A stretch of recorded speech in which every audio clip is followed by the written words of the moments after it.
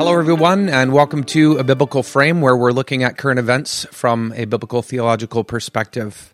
If you joined in with us last time, we talked about the topic of truth, and we're actually going to resume that topic today.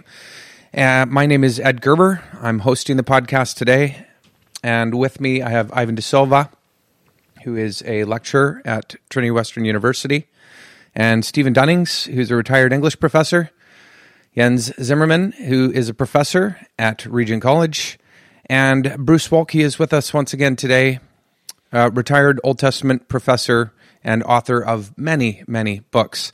And I had asked Bruce if he was willing to start this podcast off with a bit of an anecdote from one time when he was preaching in Vancouver, and he has kindly agreed to share that story because it is dear to my heart. Well, it's not dear to mine. First Baptist had asked me to preach in one sermon the doctrines of revelation, inspiration, and illumination. And that's a pretty big order for one sermon.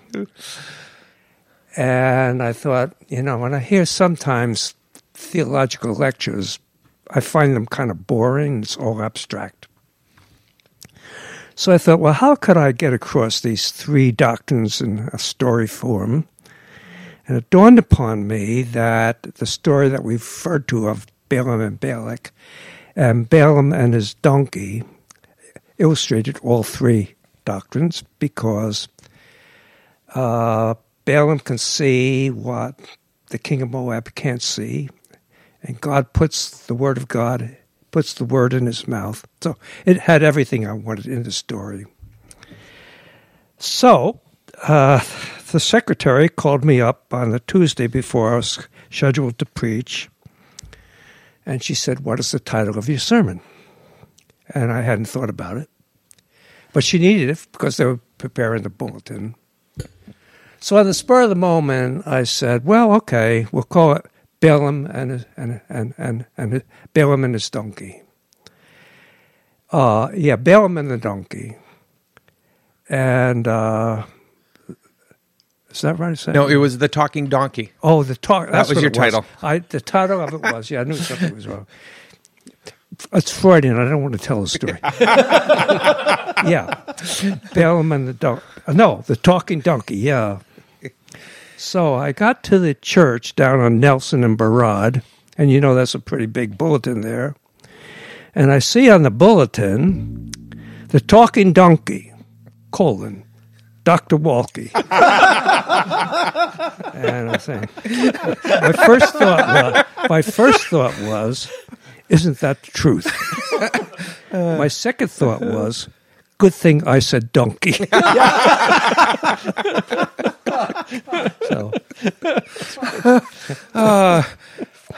Jens, can you follow this up?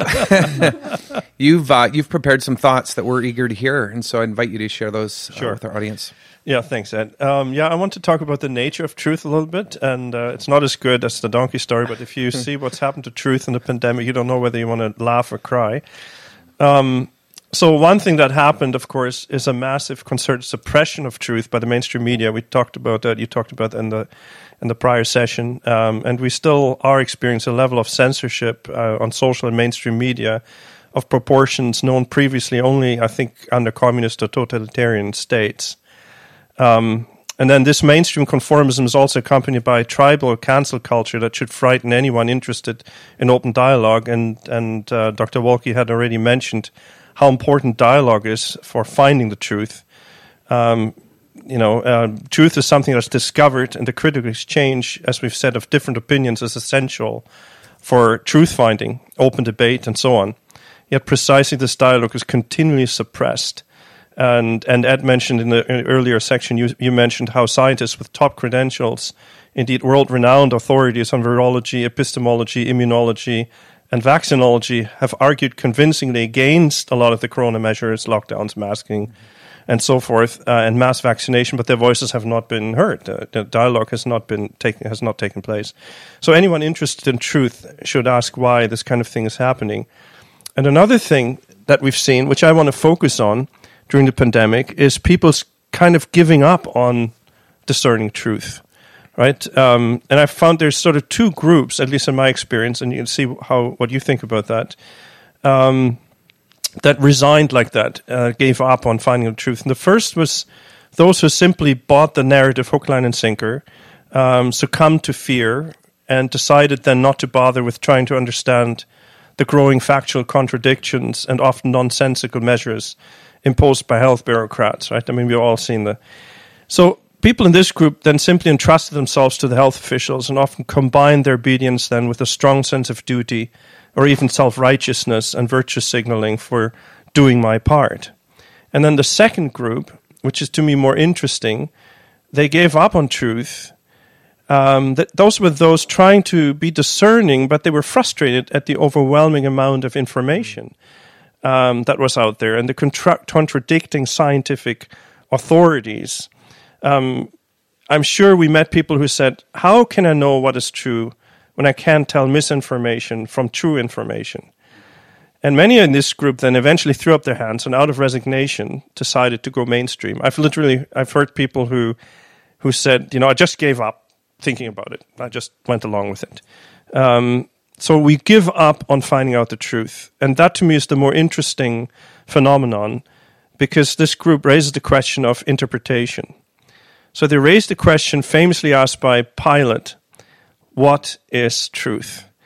And you recall the moment in John's Gospel, Pilate asked Jesus who he was and what he was up to. And Jesus replied, and I'm quoting here, for this I was born and for this I came into the world to testify to the truth. Everyone who belongs to the truth listens to my voice. This is in John's account. And Pilate's response was the cynical question, what is truth? Right? Pilate, of course, was a politician. And his question expresses his conviction that truth is subject to political interests of power. His own situation, in fact, if you know the gospel, with Jesus was a very good example. Pilate, as we know, found no reason to condemn Jesus, said this repeatedly, but in the end he had to bow to the will of the mob in order to avoid confrontation with his superiors. Truth, Pilate would say, is a matter of interpretation, and whose interpretation wins out is a matter of power. But that is a very cynical, a very functional definition of truth. So I want to look at a little bit of what truth is like. Maybe we can get at this by looking at this example. So Pilate's view is really the same as giving up on truth altogether. But giving up on truth is really giving up on our humanity because I think God made us to be truth-seeking beings. It's just something in us, I think in our freedom from nature, that we want to put things together in a meaningful way, right? I mean, normally that's what we do. Beasts do not, but I think we do.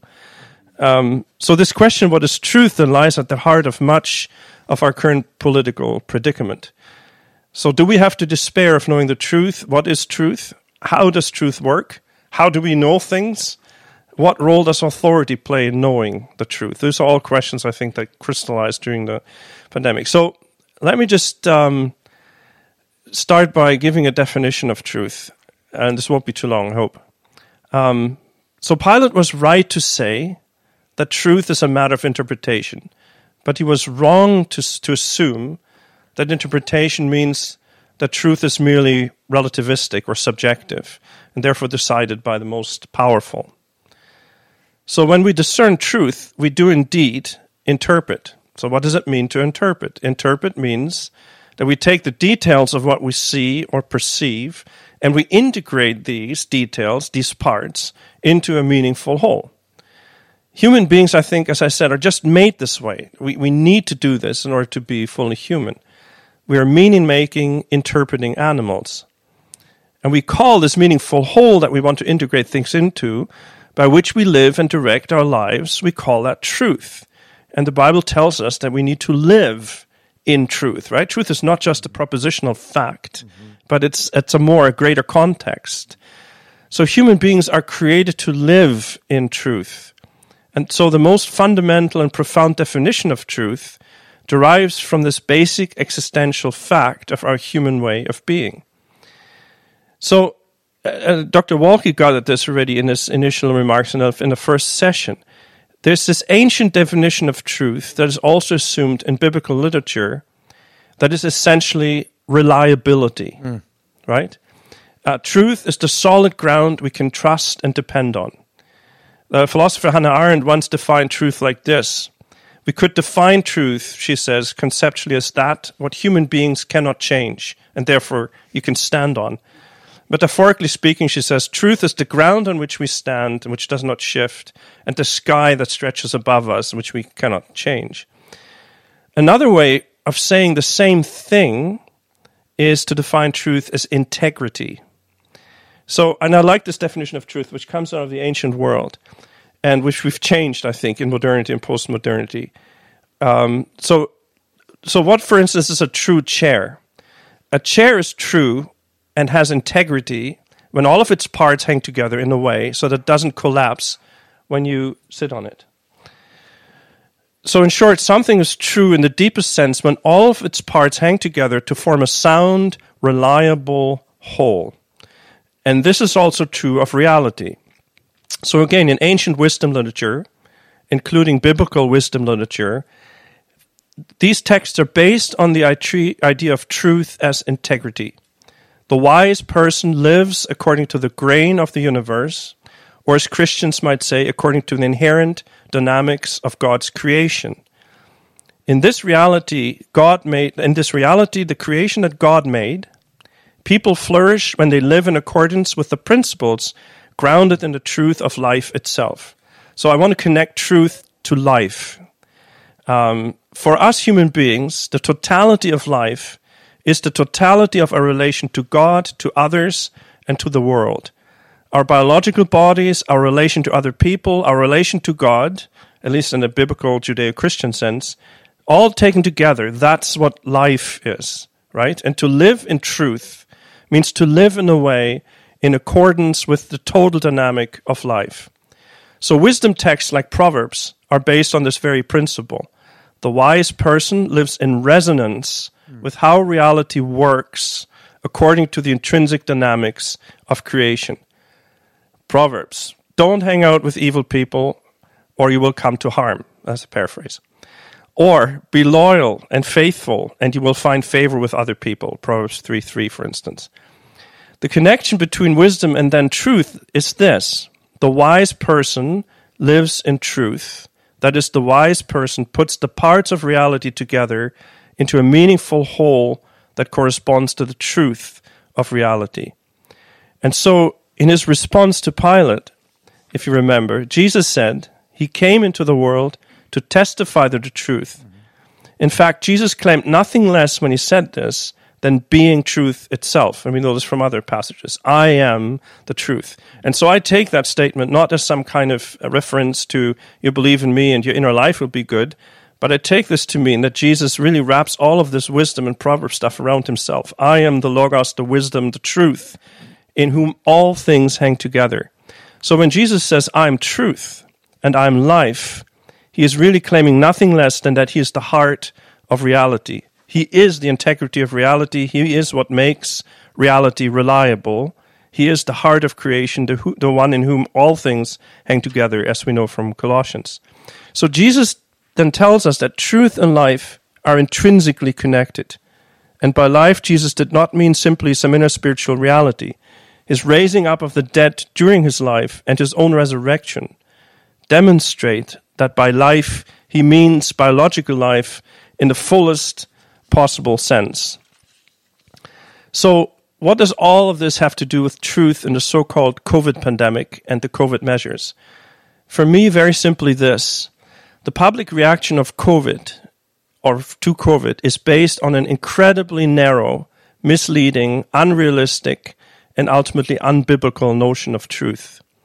In reacting to COVID, health officials, politicians, and the media have promoted what I want to call a very narrow view of truth that no longer looks at life as a whole, as the ancient world did, but looks at life through the microscope of the scientist working in the laboratory.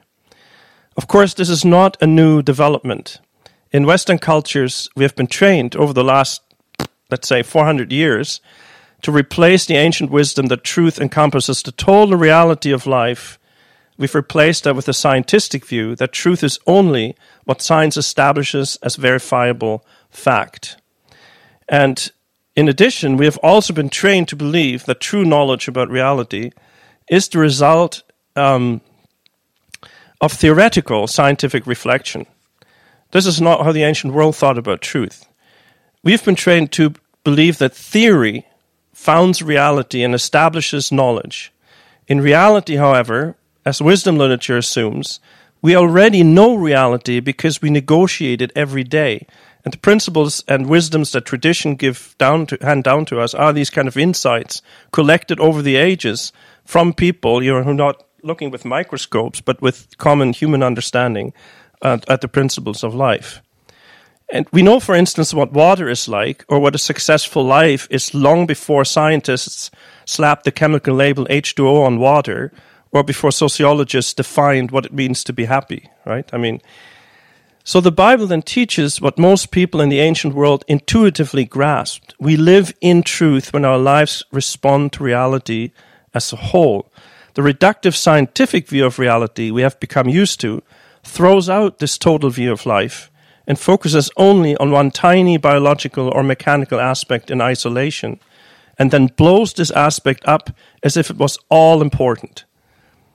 We have seen the devastating results of this reduction. Take the example of health. From an ancient or biblical perspective, health defines the whole of a person's well-being within the total context of biological and social life, like all my relations to the world, to God, and to others. Health is not only the whole rhythm of our life is rooted in the biological activities of our metabolism, breathing, sleeping, dependence on the environment, but health is our entire social life, our relations with others, and our entire perspective of what is desirable for us to be healthy. So that is the truth about health from a holistic perspective. Now science comes in and views truth, and that's the kind of view that controlled the pandemic reaction, focuses only on the infection by a virus. Health was reduced to this single focal point. The lockdowns were implemented to stop viral spread. Never mind, as Doug told us earlier, that wouldn't have worked. My point is that the single focus was to eliminate infection by total isolation. That was the point. No consideration was given to all the other harms such lockdowns would cause, because science only sees this one thing. We paid no heed to the cries of those elderly, for example, who would rather die from COVID than no longer see their grandchildren or their loved ones. We've talked about churches who embraced vaccine passports and divided the body of Christ rather than risk infection.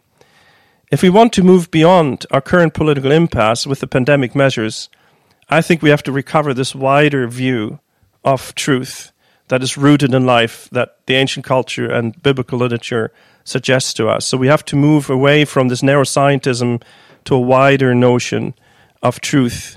And for Christians, this means we should go back to this notion of wisdom in Christ as the heart of reality in whom all things hang together. So Christians, for me, should be the first to realize this and to go this way, rather than just fall into the narrow scientific kind of spectrum of truth. Mm-hmm. Anyway, so I thought it would be a discussion starter for us. Yeah, I think there's a lot there to go off. It reminds me of Frederick Buechner. Did you think of Buechner too? Buechner said, Pilate asked, "What is truth?" and it didn't stay around enough to hear the answer. The truth was standing in front of him. Mm. But reactions.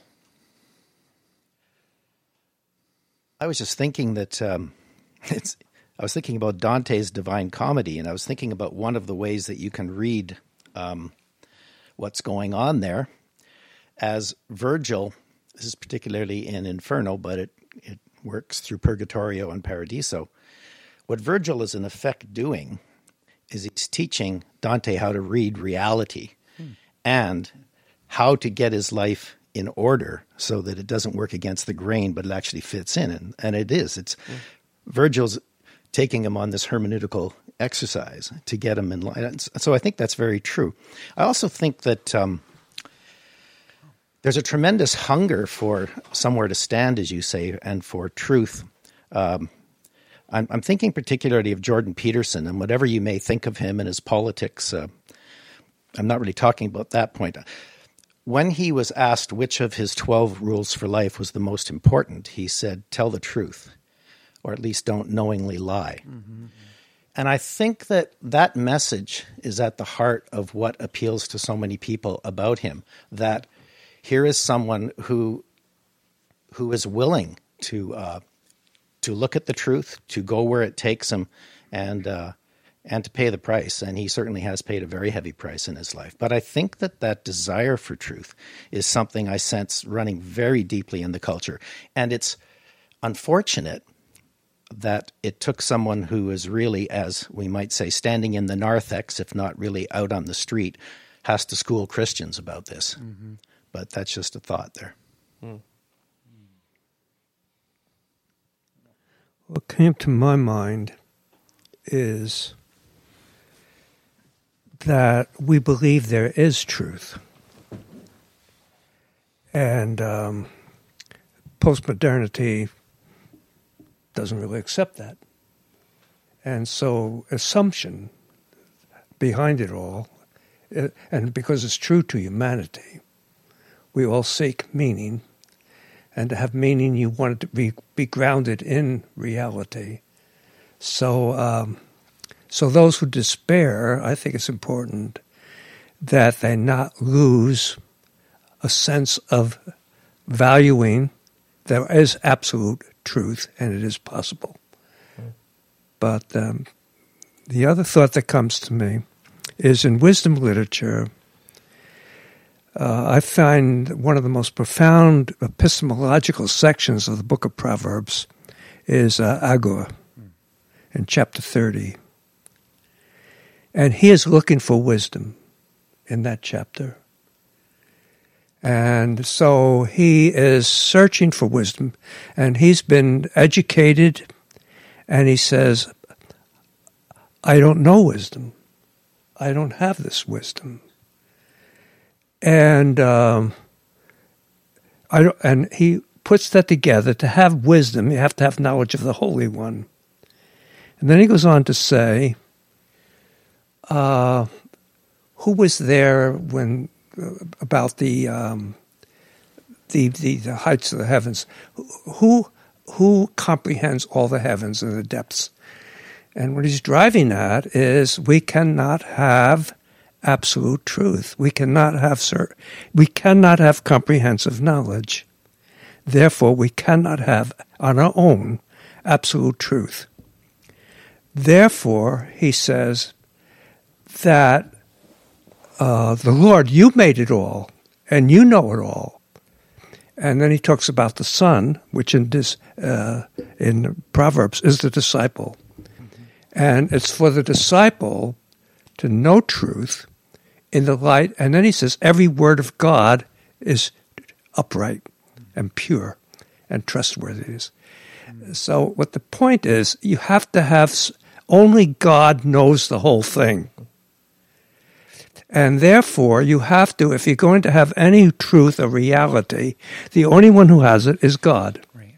And if God hasn't revealed himself, we cannot really ultimately know reality because minds can't get there. Mm-hmm. We need revelation. And that's going to take a spirit that convinces us. Mm-hmm. And then he composes his Proverbs within the light of the reality of other scriptures. But it's totally consistent with Scripture. So I think that may tie in with in the Reformed tradition, as you well know, there's a distinction between special revelation and general revelation. And you have the same thing in Job 20. You have three passages that deal with this epistemology in wisdom literature. One is, I think, the Agur 30 is crucial to it.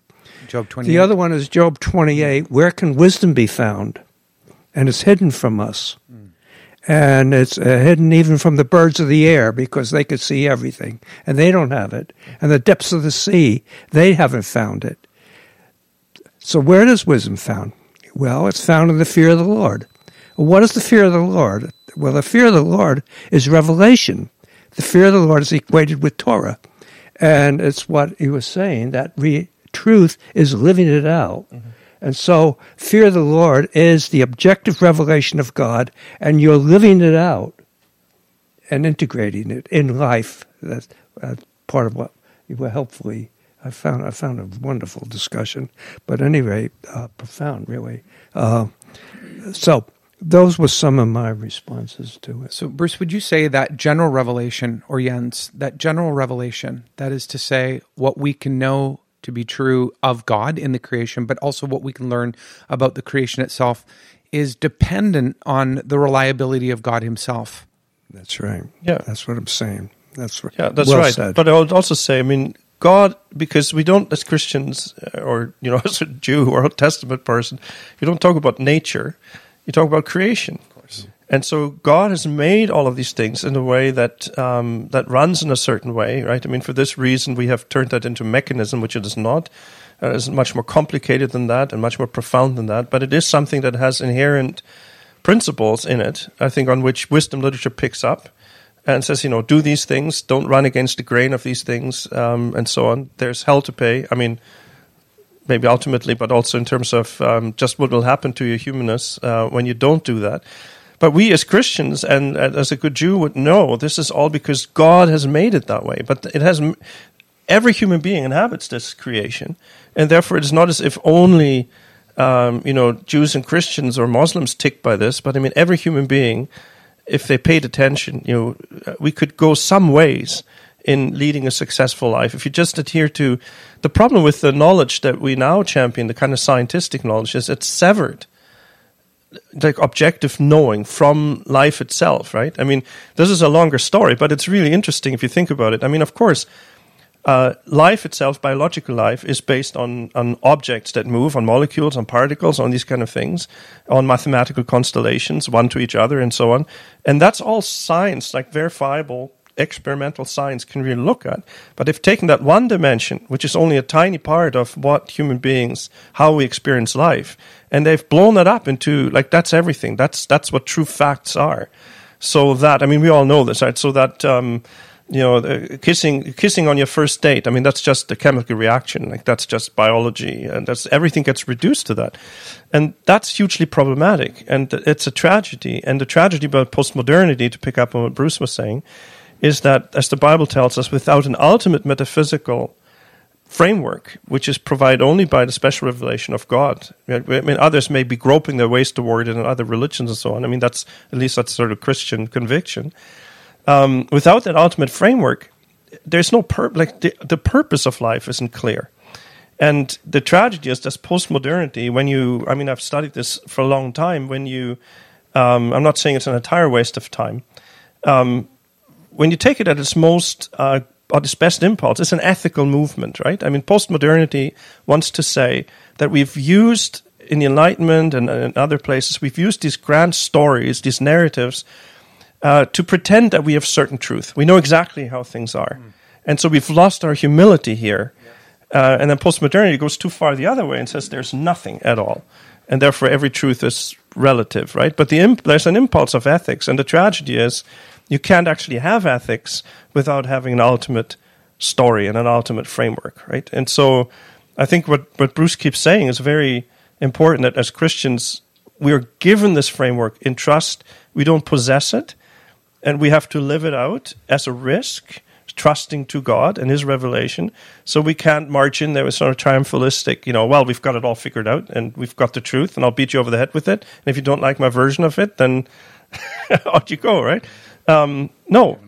Yeah, but we have this sense that we're living in a life that is created with sense and with meaning. And therefore we kind of have a certain trust in that. And I think that's really been lost, which goes back to what Doug Allen said in the first session. Some commonsensical things that we used to know and that science worked out from the principles of life in terms of immunology, prevention, and things like that. They were just thrown overboard, rewritten, overturned, because we focused on this one thing and we simply gotten rid of life and the way our organisms work, like with natural immunity, for instance. I'd like to throw in a little another aspect of this that will be a counter a bit. I think partly is that they saw it as a matter of life and death. And life, I don't think it was, I think what you're saying is right, science, and certainly that is the material, that's the mindset, is everything is science. But nevertheless, I would kind of agree that you don't have anything without life, and that has to take priority.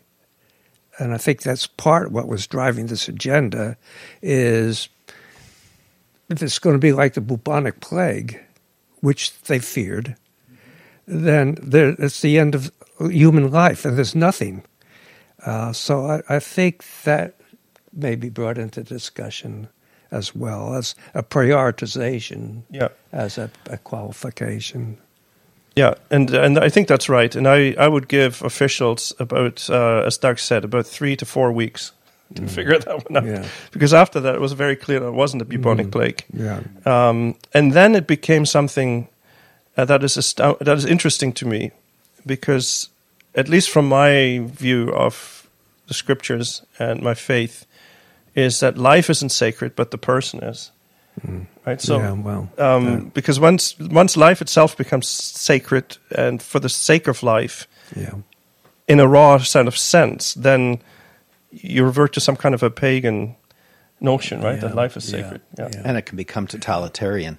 In the name of life, you destroy people. Yeah, but I mean, I agree that if a politician who is responsible and has a sense of responsibility, if you're faced with these figures that were generated by computing models, right? We know the Imperial College model, which was way, way off base. But so here you're, let's say Boris Johnson, you get on your morning desk, this could mean 50,000 dead. You've got to do something. Like, I get that, So, yeah.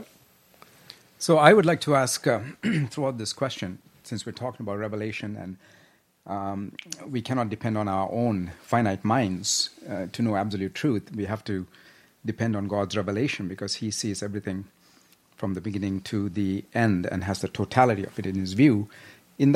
From that framework, how do we look at this entity of the coronavirus? What I'm trying to get at here is, and I don't know if I can articulate it properly, is we know that this virus is a type of life. It's a creature. Obviously, it has been given its life by God, and perhaps Bruce can reflect on this. How do we fit this organism into God's world? Is it the same as, for example, he's created lions, and lions kill people, and they are dangerous animals. They're not as many, I suppose, as you could get a coronavirus, but there are these dangerous creatures that are out there, and they are now, whether this is a result of sin entering the world or even before, they are hostile to life. And yet, God has given us a creation in which He manages these two aspects, the dangerous aspects, as well as the, the cosmos, as well as the chaos. So how do we think about this? Should we fear it in the way that we have been told to fear it by our governments and all of these official sources? Or do we put our trust in God that the virus is under His control, and yes, it may attack some people and take them, but that's really still not cause to fear? I grappled with this when I was exegeting Psalm 104, in which the psalmist praises God that the lion cries out to God, metaphorically, in prayer for its food. And God gives the lion its prey. And the same thing's true of the raven. And this whole food chain that I intuitively react to negatively of killing, yet it's clear this is God's design. And each is looking to God for its food within the food chain. That's it. And a friend of mine was writing a commentary on Psalms, and he asked me to critique his commentary. And he said, it's a lovely picture of how God feeds the raven. And I wrote back, what about the little worm? Yeah. Not a lovely picture to the little worm. And so, and I read a biography of Alexander von Humboldt. And von Humboldt, he lives about 1775 to 1850 in there. And he was the first one who was an adventurer, and he's the first one that brought to the scientific community of the world the ecology and how everything works together. It all coheres together. And he marveled at the coherence of it all and how it all worked, because he was living in the jungle. He was one of the first to explore some of the rivers of the Amazon and became well aware it was a whole survival of the fittest. And the Kaiser, Wilhelm, at that time in his generation, said, this is the greatest man that ever lived, because he saw it holistically. And saw this whole, and it was his student, I forget his name, Heinz, wasn't it? His student was the first one that came up with the word ecology, that understood that the whole ecosystem, economy of it, worked together as a unity. So, yes, it all ties in with it, but I also see that we have to have compassion on the animal. It brings out something in us. And I think COVID also brings out something good in us as well, how we respond to it, because we glory not only in salvation, we glory in tribulation because it works virtue into us, so we don't use God. So maybe, I think it's a provocative question, and the whole life supportive system, as you can hear, I'm not comfortable with it, but I praise God because that's how it works. And I don't see that as, he doesn't fault it as a result of fall or human sin. That's just the way it is. And Well, in Psalm 104, you have the bounding of the chaotic waters, as it were. There's a reflection on the creation narrative, it seems to me, in Psalm 104. Very much so. And God takes that which is chaotic, and he bounds it chaotic, and he bounds it for the purposes of life. He draws it down, and through it becomes rivers and streams. I think there's a profound meditation on how God bounds that which is a potential source of chaos and transforms it. It almost becomes a type of Christ, a type of the gospel. Well, I see that very clearly in Job 38, where Job was faulting God, and we could fault God for this whole life cycle. Where were you? You don't have the comprehensive knowledge again. That's right. And then the solution to it is he doesn't explain the mystery of that which is contrary to life. It's a mystery. Mm-hmm. But you have sufficient reason to trust because it's all bounded. Darkness is bounded by light. The sea is bounded by land, and so forth. Mm-hmm. But I was going to pivot to a completely different thought. I often thought about the lion lying down with the lamb, and I wondered what was going to happen with his teeth. He was going to have a lion with molars for eating, hay is going to be quite different. Anyway, that's just a separate thing. Excuse me. But I was thinking that, if we go right back to why well-meaning people, especially Christians who care about the truth, should have been alerted that there were problems. Just think about the number of inconsistencies, pivots, and contradictions that took place in the narrative, in the policy, and in the statements. So the thing is, unless you've got a memory hole, like they do in 1984, anyone with a memory could see that there were obvious problems.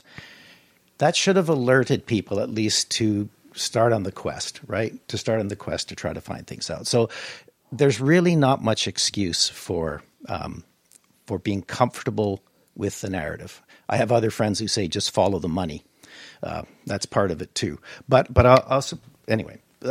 So that's just it. People should have at least become alerted to the problem that to the fact that there were problems, that people either didn't know what they were talking about, so they were ignorant, or they were mendacious and they were misleading people. Those were really the only two options at a certain point. And I agree that initially they probably were well-meaning. So I think people should have been much more on the alert and a lot more courageous. And I think we haven't talked enough about courage. It takes a lot of courage for people to really stick their neck out. Okay, but here's a question, because I agree very much with what Bruce was saying about none of us having infinite wisdom. We simply don't, or the truth. And I was wondering what you thought about this. Do you think well-meaning, intelligent Christians, courageous Christians who have the moral qualities that one needs to pursue truth, do you think that they could come up with genuinely divergent positions on this? Is there a place for not just difference of opinion, but difference of opinion from people who were really looking into it and who had the moral qualities that we need to pursue it? And still come up with... My suspicion is that the answer to that is yes, but that over time, and here you're going to hear the Kierkegaardian in me coming out, I think that over time, if people committed themselves and their lives to pursuing truth, that in the end, God will bring them to a place of unity and truth. But that in the process, it could look pretty messy. And that's what I suspect. But I think we need a lot more people willing to put themselves on the line. And I think you're driving at something extremely important. Mm-hmm. In Ephesians 4, keeping the unity of spirit until we come to the unity of doctrine, which assumes we don't have a unified doctrine, which is truth, as we understand it. And the trouble with the church is, and it's just, to me, maybe this is another manifestation of it, that we're political animals. And because we're uncertain, we get certainty through consensus. Therefore, we bludgeon the other person or demonize the other person, I think for psychological reasons. And therefore, we want unity, and we're not willing to live with reality. We do differ. Mm-hmm. And that was fundamental to me in my spiritual growth, that you don't have unity of doctrine before you have unity of spirit. You have unity of spirit so that we can come to unity of doctrine. But the church has taken doctrinal positions of debatable issues and been dogmatic. And I suspect we're doing the same thing with just another manifestation of our seeking consensus for psychological certainty rather than simply trusting God and doing the best we can. And that's all we're asked to do, to be honest and to speak truth and grow spiritually through the process. I think that's God. The value of this. Mm-hmm. I think that's why God allows it, so that we will be purified in the process. And I find that in this discussion. It's purifying to me. I think that's right, and I think that's why you should... I think that's absolutely true, that we try to procure unity through politics, right? Yeah. Rather than knowing that we're united in Christ first. Right. And so whatever we might differ on should never split the church. That's right. But we've gone the opposite direction. And again, that throughout goes, our history. Yeah, and in the last 2 years, I think, right? Mm-hmm. And that goes back to our earlier. So what motivates that? Fear and so on, perhaps, but certainly a departure from, as you put it, union with Christ. Spiritual unity comes first and should keep us united. And it's a lack of faith. It is lack of faith, right? At its heart, we don't trust that Christ is the reality, and that He will bring about it. And also, exactly. Yes, and that He will bring us to truth. Exactly. That if we're honest, that we can grow, But without honesty, that's problematic, right? And that's, I think, where the tension is, because, as Solzhenitsyn puts it, you don't want to live a lie. Like none of us, like if you put the situation out there and you try to put the pieces together, which is step one, going back to your thing, Stephen, like I wonder why some people did not even care to want to put it together. The incongruencies, like that to me that's what the freedom of the human being made in God's image is. Like you drive towards truth, you want to be in truth. Like if there are differences, I may be able to let them sit for a while, but if they become too stark, I got to put this together somehow. I need some kind of coherence. Not a perfect system, but things need to sort of make sense. And if you give up on that, then you may as well just live like an animal in a way, right? Just have people tell you what to do, move left, move right without questioning. So we don't want to live a lie. We want to have integrity in our social, political truth constructs out there. But I think in some ways, the spiritual unity in the body needs to counterbalance and really come first in some ways, right? So how do we create in the church a space for that dissent, for those differences, while being united? Well, and at what point, I think it's just for our listeners, it's very important for the clarity of our listeners to identify at what point are our differences making a difference that matters. So we will often say, we'll live in unity despite our differences. And we do some of those things on certain issues. Infant baptism versus dedication. I don't think the church should be split over these kind of things. Historically, we have. On eschatological perspectives. But at what point do we say, no, the unity has been fractured, the Spirit of Christ in some ways? So people would say, for example, that when it comes to our position on human sexuality in the church, that this is a dividing line. Bruce, what do you think about that? I think that's true. I think when the scriptures are very clear, the points that we've differed on is because the scriptures, credo versus fideo baptism, for example, pedeo baptism versus credo baptism. I think I can make a case both ways for either one. Right. We have not been united since the Reformation on the sacraments, if you can call them sacraments. We've not been united on either baptism or the Eucharist, how we understand it. We have not been united in eschatology about last things. We have not been united about charisma, the charismatic. Is it still prophecy? Are there still gifts there or not? There have been, and we've not been divided on, we've not been united on polity, whether Episcopalian or Presbyterian or Congregational. And we're not united, I think, because the scriptures are not dogmatically clear. Because it was absolutely clear, we would not be divided. So therefore, we are in agreement that it is according to Scripture. But on this matter, I don't know how, where do you put in COVID with Scripture? We're looking for truth, and so forth. That's where it fits into it. But we got different data coming at us and so forth. So I think we need to have charity and non-essentials. This goes back to, what was his name? Milton, the 16th century.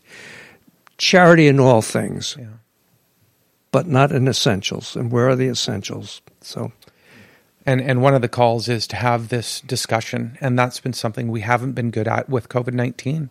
It has been politicized from the beginning, and in the church, we tried to have it at my church conversation, and it did not go well. Because people immediately became very emotional. And I do think one of the things that we're dealing with is people very early on aligned their identity with a particular perspective. And once you do that, the psychological defenses are erected, and it becomes very difficult to hear other alternative perspectives. It's pride. That's the problem. It's pride. We haven't died to self and esteem others better than ourselves. We made a commitment here that we were going to try and keep it to 35 minutes. I have seen that hand go up. And so what I'd like to do is just read a little portion of Rod Dreher's book, Live Not by Lies. And then I would invite concluding thoughts. On the day of his Moscow arrest, February 12, 1974, Alexander Solzhenitsyn published what would be his final message to the Russian people before the government exiled him to the West. In the title of the exhortation, he urged the Russian people to, quote, live not by lies. What did it mean to live by lies? It meant, Solzhenitsyn writes, accepting without protest all the falsehoods and propaganda that the state compelled its citizens to affirm, or at least not to oppose, to get along peaceably under totalitarianism. Everybody says that they have no choice but to conform, says Solzhenitsyn, and to accept powerlessness. But that is the lie that gives all the other lies their malign force. The ordinary man may not be able to overturn the kingdom of lies, but he can at least say that he is not going to be its loyal subject. Quote, we are not called upon to step out onto the square and shout out the truth, to say out loud what we think. This is scary. We are not ready, he writes. But let us at least refuse to say what we do not think. For example, he says, a man who refuses to live by lies will not say, write, affirm, or distribute anything that distorts the truth, will not go to a demonstration or participate in a collective action unless he truly believes in the cause, will not take part in a meeting in which the discussion is forced and no one can speak the truth, will not vote for a candidate or proposal he considers to be dubious or unworthy, will walk out of an event as soon as he hears the speaker utter a lie, ideological drivel, or shameless propaganda, and finally will not support journalism that distorts or hides the underlying facts. That's the end of journalism today. Final thoughts.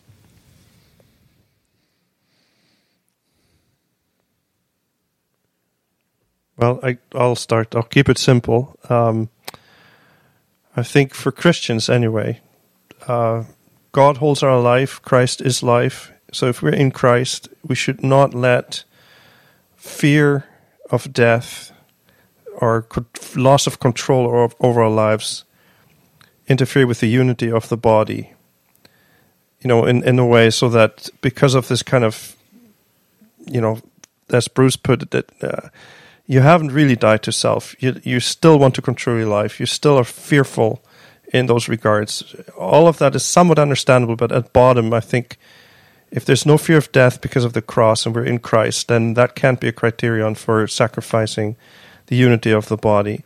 And the second word I have is, for truth's sake, let us return to a holistic view of truth that is based and rooted in life and not continue to fall for the sort of scientistic, narrow, focal view of truth that has invaded the church and that we've all fallen into in Western cultures, which makes science the expert. So follow the science is about the dumbest life maxim that we could have come up with, and yet that's the mantra that's dictated a lot of this pandemic.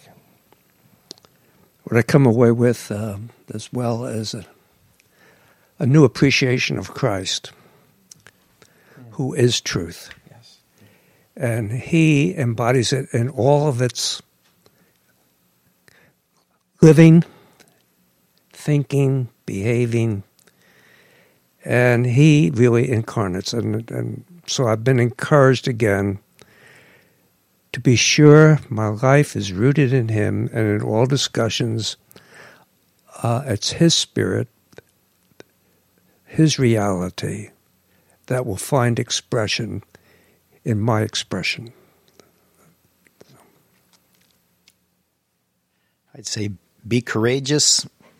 Don't be afraid to seek the truth. Don't be afraid to speak the truth. Trust in God. Get yourself out there. Find out where it leads you. I have a quote Kierkegaard that my wife gave to me, and you might recognize this quote. There are two ways in which to be fooled. One is to believe what isn't true. The other is to refuse to believe what is true. So what is true for me in this case is the fact that the coronavirus, just like all the chaos elements, is under God's sovereign, majestic control. It cannot do anything to humanity that is not bounded by, allowed, permitted by God's will and God's purposes. Just like we respect and we are careful with the lion, but we do not fall in fear of it. We should do the same thing with the coronavirus. We believe, we fear the Lord God who controls everything, and not the coronavirus. Let us live in that truth. My final thought comes from the fourth gospel, or the Gospel of John. Jesus is said to come in grace and truth. And those who saw him said, "We have seen his glory, the glory of the one and only who comes from the Father in grace and truth." In John's gospel, as Jesus is speaking to his disciples just prior to his arrest, he says, "Now is the time for the Son to be glorified, the Father to be glorified through the Son." Jesus' supreme moment of glorification is when he is lifted up on the cross. The lifting up is a moment of supreme glory because it reveals the truth about God. And this is the truth, and this is the hope, is that although this is what we do to God when we get our hands on him, we put him on a cross, God transforms that moment in order to save us and demonstrate the depth of his love. We put God on a cross, and from that cross he says, "I love you still. Come home." This is our hope. And this is the greatest truth that a Christian has. It's the gospel. Thanks everyone for joining us. Thank you for those of you who are listening. Stay well, and may the peace of our Lord be with you. Amen. Amen.